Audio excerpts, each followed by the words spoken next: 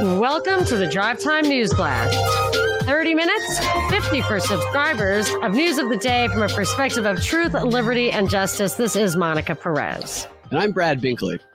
Our top story, let's go straight to what looks like good news on the vaccine front. OSHA has suspended Biden's mandate because the Court of Appeals told them to, and they listened to them. And they said in their statement that on November 12th, the U.S. Court of Appeals for the Fifth Circuit granted a motion to stay OSHA's COVID-19 vaccination and testing emergency temporary standard. And the court ordered OSHA to take no steps to implement or enforce the ETS until further court order. And they say that while OSHA remains confident in its authority to protect workers in emergencies, they have suspended the activities related to the implementation and enforcement of the ETS pending further developments in the litigation. So is this a good thing or a bad thing? It's probably going to end up in the Supreme Court, and that precedent that's set is going to be the law of the land. So it's good they're not implementing it, but I do worry what the Supreme Court's going to find ultimately. I did look at that opinion last week. I was saying the gals from North Carolina sent me that opinion a few days ago. I put it in the show notes here for today. And one of the things that caught my eye, which we talked about, I think earlier this week, was it said, well, it's overly broad in that it has this huge impact on business, but it's overly narrow because why do businesses with over 100 people get to protect their workers and with under 100 does not? And that is a theme that I've heard emerging. Like yesterday, we heard the story of labor unions wanting the mandate because they're saying that 100 people is too high a bar. So that's the one little piece of that opinion that I don't like, the door that opens. So let's be cautiously optimistic. What I am happy about, though, is that it kicks the can down the road. So it'll give people who are fighting their hardest to resist more kind of courage to do that, because there may be light at the end of the tunnel, or at least they've had a reprieve. And a listener texted me this morning or DM'd me this morning saying, I had submitted a religious exemption request. I hadn't heard. And then all of a sudden I heard that it was being considered. And this on the heels of OSHA withdrawing the mandate, that gave that person some hope. And I bet that's happening just cascading across the country. And I did point out that the labor union thing is a theme. So finish what you're saying. And I have a little bit on that. Oh, that's all I had to say on that, is just to present that to everyone. And it seems like a good thing. I hope it's a good thing, but ultimately it's going to lie in the hands of the Supreme Court, I think.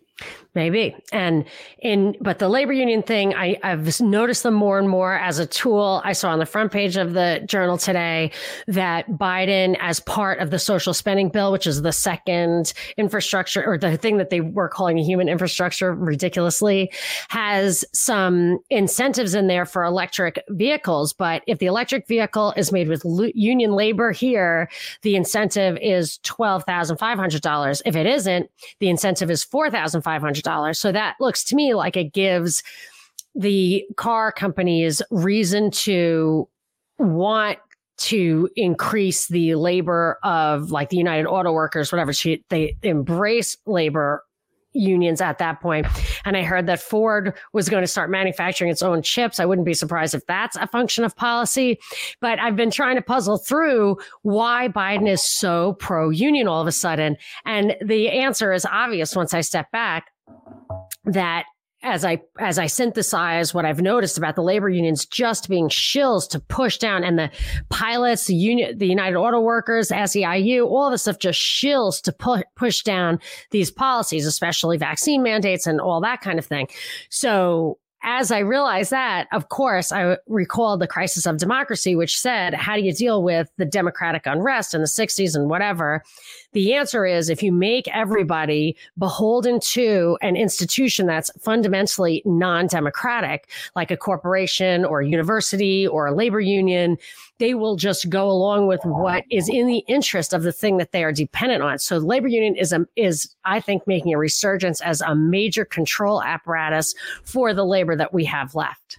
Yeah, they're a tool of backdoor fascism for the Great Reset, where they have the entrepreneurs come in, they cause a stir, just like Saul Alinsky, and they pretend to be speaking for the people when they're getting orders from the top down. Electric cars as you mentioned, Biden is helping promote electric cars. Yesterday, he was at a new GM plant that is called GM Zero, I think, because it's their first plant is complete. Factory Zero is what it's called. It's their new EV, electric vehicle manufacturing facility in Detroit. And Biden got to promote the use of electric vehicles by driving an electric Hummer around the factory right after he had given a Hummer to Xi Jinping, the car. I think he had given the Hummer to Xi Jinping. And opening this factory, GM, they're working to meet a pledge that they and other auto manufacturers like Ford, GM, and Mercedes made, which they pledged to have 50% of their products by 2030 to be all electric and to eliminate all gas-powered vehicles by 2035. So obviously, we're going to see more and more electric vehicles on the roads if these manufacturers are exclusively making them. But while Biden is promoting the use of them, what we're seeing on the other end of it is we're seeing experts in electric vehicles and car safety are warning firefighters that they need to be more prepared for the fires that come from electric vehicles because they're more dangerous. It takes them longer to put out, and we're going to see more of these cars. In fact, there was this Woodland, Texas fire chief. His name is Palmer Buck, where he said that a normal car fire takes about 50 or 500 gallons of water to put out, while a recent electric car fire that they handled took them 28,000 gallons of water to put out, and that it took them 4 hours to handle the electric car versus 30 minutes it takes them in other situations. And we've also seen other examples where an electric car that caught fire on a California highway started burning again at the tow yard 5 days later. Wow. And cars that are on the tow truck that firefighters thought they had put out are bursting into flames again. So these are dangerous. There's people who died. They got stuck in a Tesla back in Houston in April. Biden's promoting the use of these things, which are showing to be a pretty dangerous on the highway. And I wouldn't be surprised, and there's some reason to believe that they're not even superior from an environmental point of view, primarily because of the heavy metals and stuff that are used in making it. So I start to think that it really has, nothing ever has. I don't think any of the environmental stuff, climate change, any of it really has to do with what's good for the environment at all. But I would think that so then why are we doing this particular thing? Maybe it's because an electric vehicle is much easier to stop down, control, cut off the resource. The grid goes down. So the guns, gold, and a getaway are the three things they don't want you to have. And it's the three things you kind of want to have. So it's harder to have your getaway with these electric cars. Driverless cars, you will have no getaway because you won't have a driverless car. Driverless car is just going to be like a individualized trolley kind of. And I also wonder did you see Biden actually driving that? Because you had that great catch when he was advertising the Ford car that he supposedly was driving, and you saw his Secret Service guy had a teeny little steering wheel next to him. I think you were right about that. Yeah. Did you happen to see Biden driving this one? I didn't see him. I saw him sitting talking to reporters. I didn't investigate on. No, not to investigate, but just I would be. But yeah, no, they say that he was, but because he was not allowed to drive as a VP. He was not allowed to drive. He's certainly not allowed to drive as the president. He probably hasn't driven a car since he was on the Jay Leno show. But he's a car guy. He says he likes cars. He's never driven a car like this before. He has a beautiful British racing green, it looks like, Vet that his father gave him, I believe, on his wedding day to his first wife. And he still has that. So he might be a car guy. Yeah. I saw this story about R. Kelly it wasn't a story. It was, I look at the FBI press releases every now and then to see what they're prosecuting. And I thought this was an interesting story that might give some insight into how some of the jurors might be feeling in the Kyle Rittenhouse case. Here is what their press release says. It's a defendant sentenced to 96 months in prison for arson committed to threatened victim in R. Kelly case. So the federal courthouse in Brooklyn, they sentenced somebody named Michael Williams in the U.S. District Court to 96 months for setting fire to a vehicle at the home of a victim witness who was expected to testify at trial in the U.S. versus R. Kelly.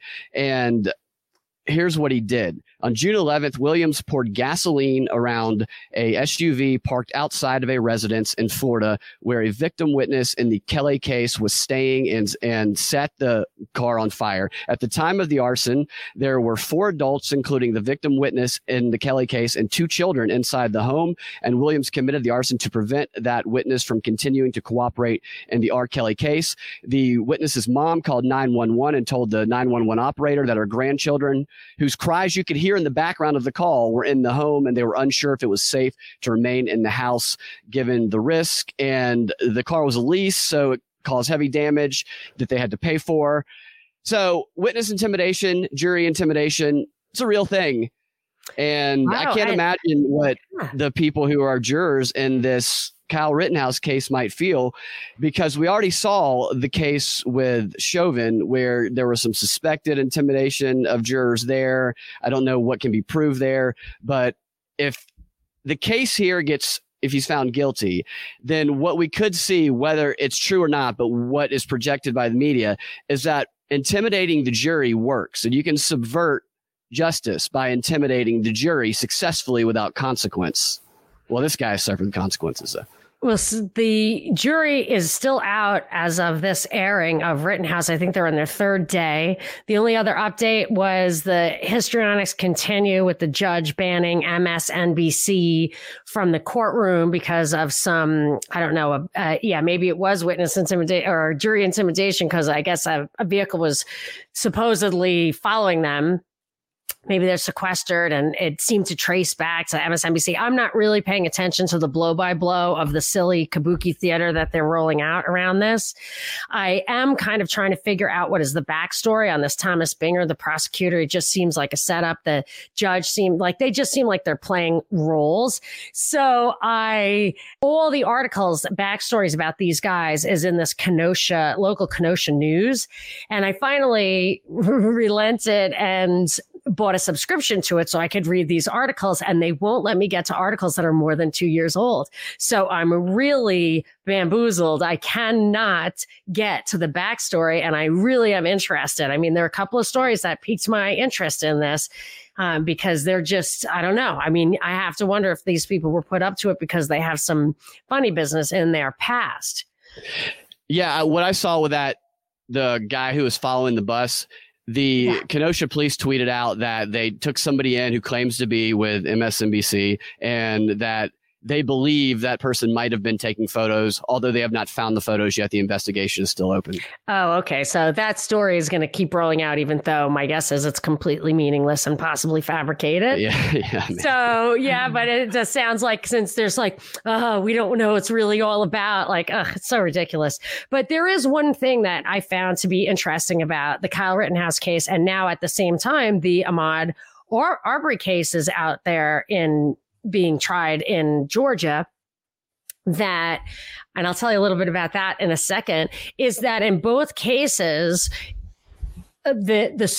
one of the claims by the defense, and I think these are maybe supported in the videos, is that the victim of the bullet was trying to grab the gun from the person who's on trial. And that's a very dangerous business right there. And I think if these weren't such high profile cases, like in the Arbery case, they weren't even going to try these guys. They weren't even going to put them on trial. Maybe for that reason. There's a lot of possible reasons. The Arbery guys were connected with the police and had the one guy was an investigator for the police. So there's a lot of, you could say it was behind the scenes stuff, but it might not have been. He might have just thought he couldn't have won the case. Did you have a comment on that? Well, I just thought it was interesting because I noticed that a couple of days ago, that the central kind of fact that is at play in both of these cases is fighting over the gun. Was it provocation in the Rittenhouse case? And over here, does it turn into self-defense in the case with Ahmaud Arbery when he goes after the gun? There's a whole cascade of gun themes and memes that I think we're probably going to want to spend the entire rest of the show on. Let me just tell you just a little bit about the Arbery thing. And I mean, I've got a ton. Last big story at the Freak 30, I'm sure that's going to bleed into the XR. So A defendant took the stand. The guy supposedly killed him, McMichael. And what was really noteworthy so far for me is how the Wall Street Journal. So remember, the Wall Street Journal is supposed to be the one on the right, and the New York Times is the one on the left. But the Wall Street Journal always frames this stuff exactly the way they frame it on the left. So I've been listening to Fox News, which is a relative of the Wall Street Journal, and in the Journal itself, they call it the jogger killing. The jogger killing. They always act like the guy was just jogging. And so let me read you just a few passages that really lay out the story, I think, just like 2 or 3 sentences. The three defendants are it seems like they are on the same trial, but they're being defended by different people, which can really put each other into jeopardy, I would think. And McMichael is taking the stand, which is just so weird to me. Already this guy is on the stand. Like, that is just fishy to me. I don't know why he's doing it. Maybe if it's like a joint trial like that, there is a better reason than the Kyle Rittenhouse thing. But okay, so the way the Wall Street Journal lays it out, and I didn't realize till the very end of the sentence that this was not their editorial opinion or their fact reporting. It says Mr. Arbery, 25, was unarmed and out for a run when he was killed during daylight hours in Satia Shores, a predominantly white residential area outside Brunswick, Georgia, according to prosecutors. Mr. Arbery was black. The 3 defendants are white. So they laid it out. There's no quotes or anything on that. And it's pretty early in the story. It definitely sets in your mind that this guy was out jogging. Now, you and I, when we first saw the video, were like, this guy isn't in jogging attire. And he did not look like he was jogging. He might have been running from them because they were chasing him, but he didn't look, I wouldn't characterize him as a jogger. Yeah, I wouldn't either. Yeah. It says, McMichael said the incident came after his neighborhood had seen a sharp increase in crime for months. Now, we actually debated that when it was first revealed. What they actually saw was like a gun was taken from the front seat. They noticed that somebody was snooping around in a house that had been under construction and more or less abandoned, and that they actually came out with a video of that. And it looked to me, I don't know if you remember, it looked like the same guy. Yeah, it looked like he was in the house, and the argument on the other side of that was he was trying to get water from the house. Okay, because they're trying to say it wasn't even him, that it might not even have been him. But I thought that wasn't even in dispute. So it says, now McMichael says on the stand, and I don't remember this from the original story, 12 days before the shooting at a vacant house under construction, McMichael claims he had an encounter with a man who appeared to be armed and threatened him. And McMichael claims it was the same guy. Now, there's no mention that there was a video of Arbery in that house or who appeared to be Arbery. There's no mention of video at all in the Wall Street Journal article. But I don't remember him saying he had an altercation with Arbery armed in that house. Do you? I remember him saying that there was, he like approached the house and there was somebody coming out of it. It was sometime before at night and he thought it was that guy. I think armed is what I'm asking. Do you remember him claiming he had a gun? That's what I thought too. Yeah, I don't remember him saying that the other person had a gun. This is a different detail in my opinion. So McMichael said that he was thinking, let's try to hold him for the police to talk to him when asked why they were chasing him. Now, again, no mention in the Wall Street Journal article that is highly plausible since his father was an investigator for the cops and I think had a law enforcement history of his own. So, and then just 2 more things. There is a state prosecutor, Linda Donikoski. She said that McMichael shot Arbery while Arbery was still yards away and then shot him again after a brief physical struggle. Now, we saw that video, and that is absolutely not consistent with my memory of that video of when Arbery was the first mover on the gun and did not get shot till after he grabbed the gun. Yeah, I think they said they released another video. I haven't seen that other video, but I don't know if it shows what they're claiming that shows. But yeah, you're right. That did not seem to be the case in the video that's out there. I watched his testimony, and he's not likable. It's not He seems like a racist. So he's like the perfect stereotype of a racist. I'm not saying he is. I'm just saying. I wouldn't be surprised. Cameras. I'd be surprised if he wasn't. I'd be surprised if he wasn't, but that's immaterial to the legal conditions here. That's the thing, is that it's immaterial. But anyway, the statute, which he's relying on, is this idea of the citizen's arrest, which that statute was pretty immediately repealed after this happened. And citizen's arrest is really the most fundamental legal premise, in my opinion, in that you cannot empower the government as your agent to do something that you don't have the power to do. So I would say that the entire law enforcement apparatus should take a step back and limit itself to things that you yourself would be justified in doing. So it's really upside down to me, is that you can't have a gun for self-defense, or you can't do citizen's arrest, and they still can, as if we've relinquished it to them and delegated it entirely with prejudice, which I don't buy. And it says that if the suspect is fleeing, the civilian under that statute could make an arrest if he had reasonable and probable grounds of suspicion that the suspect committed a felony. And I was convinced that he did have those reasonable grounds in the early days of this, when we're still seeing the raw video, which maybe is still out there. I'm not sure. But anyway, this is one to watch. Yeah, it's one to watch. They've been preparing for protests down there for 6 months as well. And they've already made it clear that even if they don't get convicted down there, they're also going to be facing federal hate crime charges, which I think is the ultimate goal here, is to really codify what a hate crime is through signals and whatnot. Alec Baldwin, another gun story, is a story people are talking about today, where he's being sued by the script supervisor on the set of that Rust film over what happened, where he shot and killed the cinematographer. And some people are kind of talking about this as though this is damning to Baldwin and that he could face criminal charges, stemming from this. I think they might be misreading this a little bit here.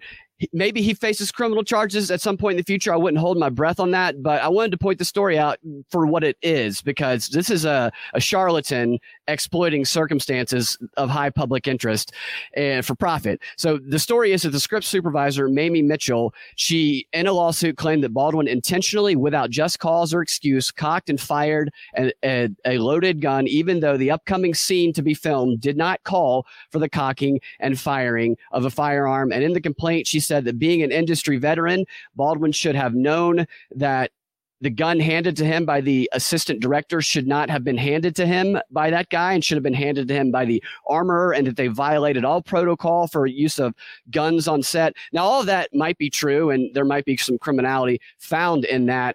However, the damages that are being sought are for assault, intentional infliction of emotional distress, deliberate intentional infliction of harm.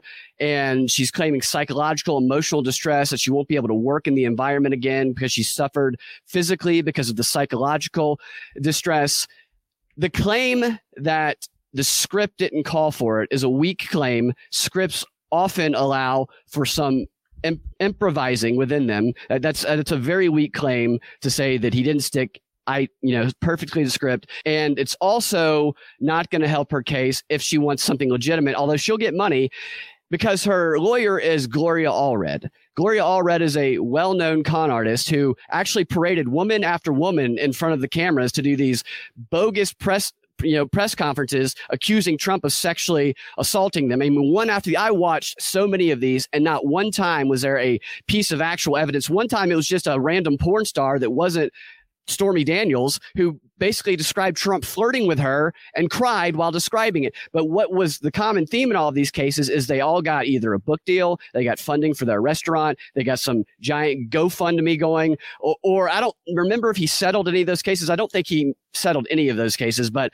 that's the idea. She chooses these people who are in these circumstances where the people don't want to go to trial, and she didn't just sue Baldwin. She sued the production company. She sued the armorer. She sued any producer on it. There's a long list of people that are sued, and they don't want to go to trial. So I'm guessing she gets some sort of settlement, or she gets a tell-all book to tell her story of what happened, or a massive GoFundMe, because Allred allows them to pitch their story. And her story was that she's been working in the industry for 40 years. She's tired, and she's the caretaker of her disabled sister, which she might be, but that's the angle they're pulling.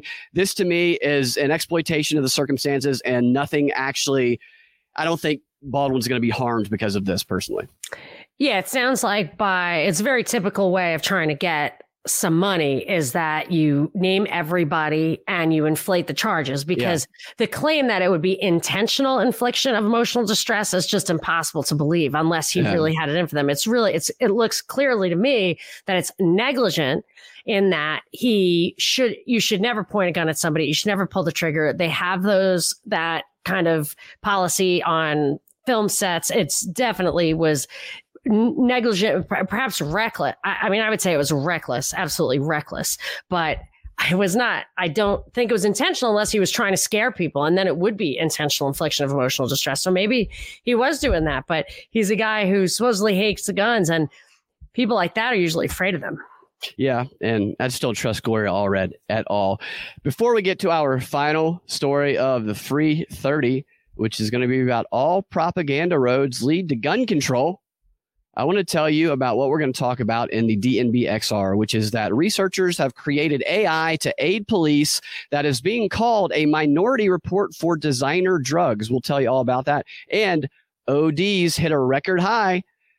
And of course, a big thanks to the sponsor of today's show, True Hemp Science. TrueHempScience.com are your CBD experts. What makes True Hemp Science different is that they create handcrafted, high-quality, full-spectrum CBD products by sourcing the highest grade hemp from around the world. What I love is their Acapulco Gold Lotion with hemp extract. Smells natural, feels great. I love their awesome T-shirts because they look rock and roll, and people always, hey, cool T-shirt, which gives you an opportunity to talk about hemp. And what I really love about them is that I didn't know anything about hemp at all, but they are more than willing to answer any questions you have. They're very informed, and they will give you the personal attention that you need to get the products to help you out. So use the promo code PropCode when you check out TrueHempScience.com/PropReport. Again, prop code on that promo code.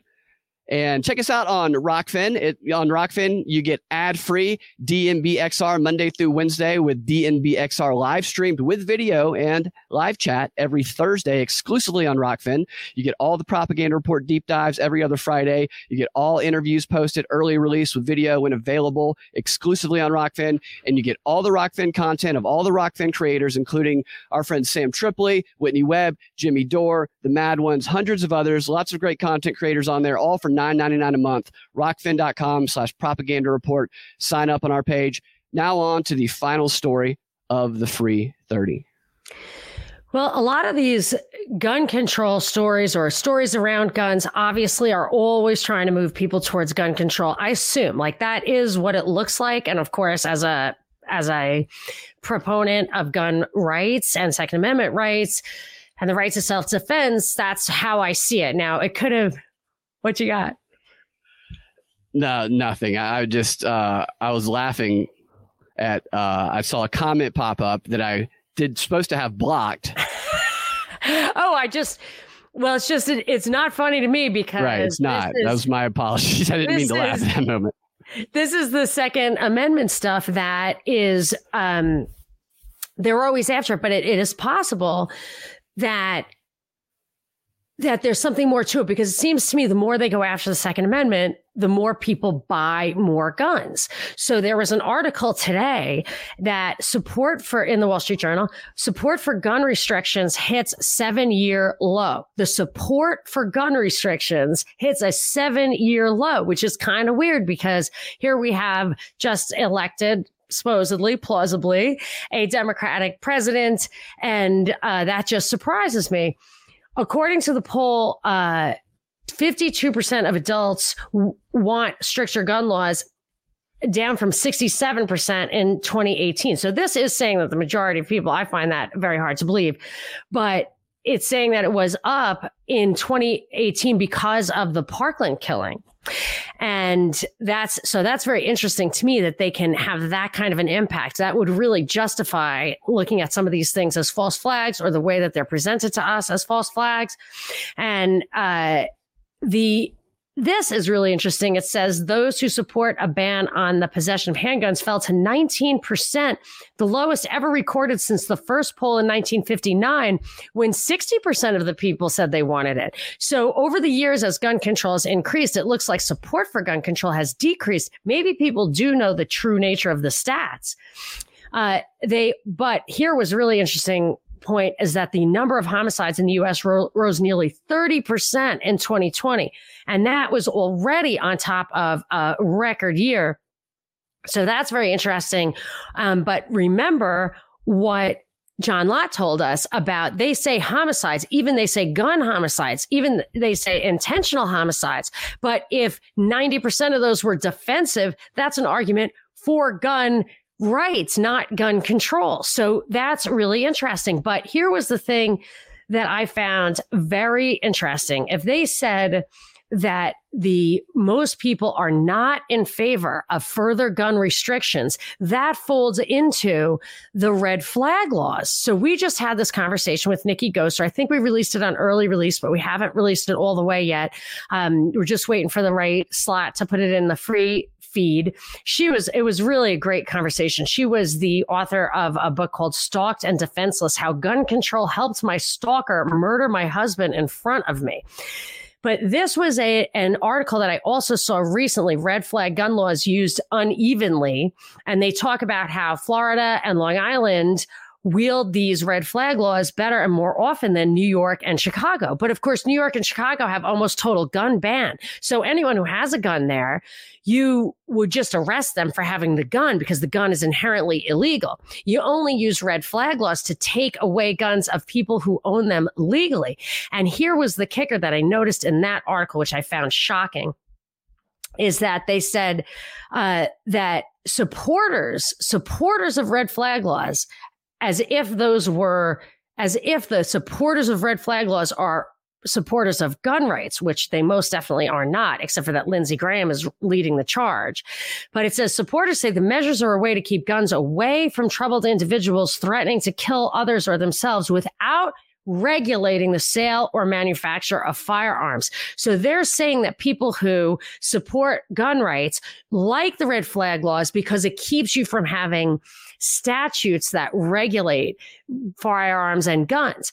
Now, that would be an interesting thing, that they're moving towards the red flag laws to confiscate guns from people because there's declining support of regulation. And here's the problem with the red flag laws is that not only is there no due process. I mean, I believe that constitutionally, people who are committed for mental reasons or get their guns taken away for any reason at all should have at least the same rights as someone accused of murder before their liberties or property or any of their basic rights are taken away from them. You're accused of murder, you get a jury trial with your peers, and it must be unanimous. I feel like it should be the same for all of this stuff. But the red flag laws don't have any of that. As Trump said, we can take the guns first and worry about due process later. This gets people killed. This gets the gun owners killed because they sometimes defy getting that taken away. They sometimes wonder why there's somebody sneaking around their house. They get killed.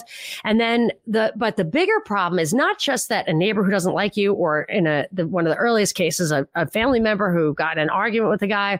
It's that it can be, in some of these, maybe all of them, it can be an anonymous tip. It can be an anonymous tip. So if it's an anonymous tip, it could be a cop who just wants to clear the area of guns. And this is something that I said to Nikki when we were talking to her. I can't believe it was in the newspaper not that long after. The article was all about putting incentives in place to increase the use of these laws. So training cops and also telling people, if you see something, say something. It's just what I knew it would do that. Like, just having that as a resource isn't enough. They then are going to exploit it to try to get as many guns as possible. And then in closing here, there was a sheriff, Polk County Sheriff said, when there's someone out here running around threatening to kill people, and I have a tool at my disposal I don't use, I have a professional and political liability for not using it. Now, if you have somebody running around threatening to kill people, you have tools at your disposal that aren't red flag laws. I mean, that in itself is a crime. So you can arrest the person on those grounds. But if you use these red flag laws, just some anonymous tip or something without any form of due process, that what this sheriff is saying, and this could reflect the training that they're going to give the police, that he would be liable if he didn't exploit these laws. And I think that's where they're going. So this is a terrible slippery slope. It's intended to be a slippery slope. And they're going to use the objection to gun control as a justification for this. And this is your classic example of it will take Republicans to really get the guns away. And this is how you do it. And we're seeing a lot of mental health stories take center stage. The Falcons wide receiver is out for mental health reasons, not even an injury, but well, it's being classified similar to an injury. We're seeing the Britney Spears conservativeship thing where as she's been released from it, she seems to be acting more and more kind of off the rails on social media anyway. I believe that the mental health issue will go hand in hand with the pandemic issues as a way of social control to replace the war model that used to be the foundation of social control. They have finally found their substitute for war. All right. Well, I think that wraps it up. Do we have any shout outs today? No, but let's direct people to, if they want to see the XR portion, of course. If you want to see the XR, then you go to rockfin.com/propaganda report and you sign up there through our page and you will get to see the exclusive content and rockfin.com/propaganda report. Thank you for watching. We will talk to you guys in the DNB XR or next time. Have a fantastic rest of your day.